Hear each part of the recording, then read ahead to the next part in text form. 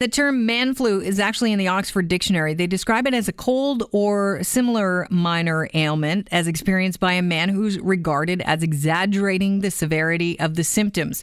But is it real? Dr. Kyle Hsu is a professor of family medicine at the Memorial University in Newfoundland. He's in Nunavut right now, and he has set out to prove that the man flu actually might be a real thing. Welcome to the show. Hello. Thanks for having me. So how did you set out to determine if the man flu is a real thing? So I went through all the research databases and pulled out all the studies that have ever been done on this topic from the 1980s until now.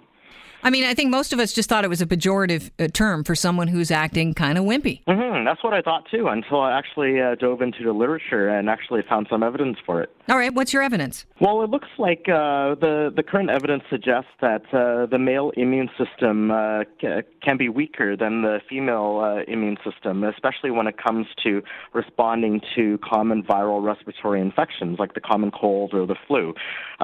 When they looked at the level of testosterone in the blood, the higher the testosterone, the weaker the immune response in terms of higher viral levels and lower immune markers that indicate that there's a response happening. And the higher the estrogen, the stronger the response.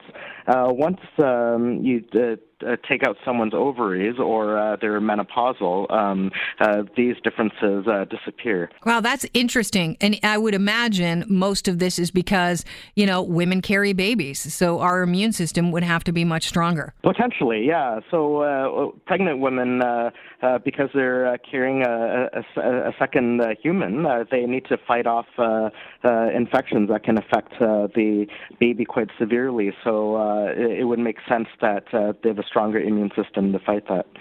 Beyond the testosterone and estrogen difference with regards to your immune system, what else did you find? There's some epidemiologic studies that have shown that over a 10-year period in the States and in Asia, that men with the common cold or seasonal influenza are hospitalized more often and have higher mortality rates. And they controlled for age and various chronic illnesses that the people may have had. However, they didn't look at other differences between men and women. For example, smoking rates, drinking rates, or even the willingness to go see a doctor. So it's not certain whether or not the differences we saw are because men are just going to see the doctor way too late, and so they're more likely to die. So you've discovered that the man flu actually might be a real thing. Are you getting any pushback from any partners of people that you work with that might think, oh, now you've just given my partner a license to be wimpy? Yeah. Well, to be honest, like I said, the studies aren't perfect, and there are certain things that they do not take into account. So this certainly isn't something that's completely confirmed, but the evidence is suggesting that it is a real phenomenon. I've received a lot of angry emails from women in the past 48 hours. I imagine.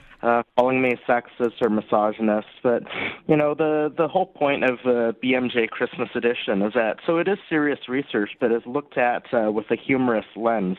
And so I made use of some common stereotypes to try to get a laugh. So while the research and the evidence that I'm presenting is real, some of my comments, for example, that men need man caves in order to recover from the debilitating effects of the flu, well, that's tongue-in-cheek, because I'm sure women could benefit from that as well.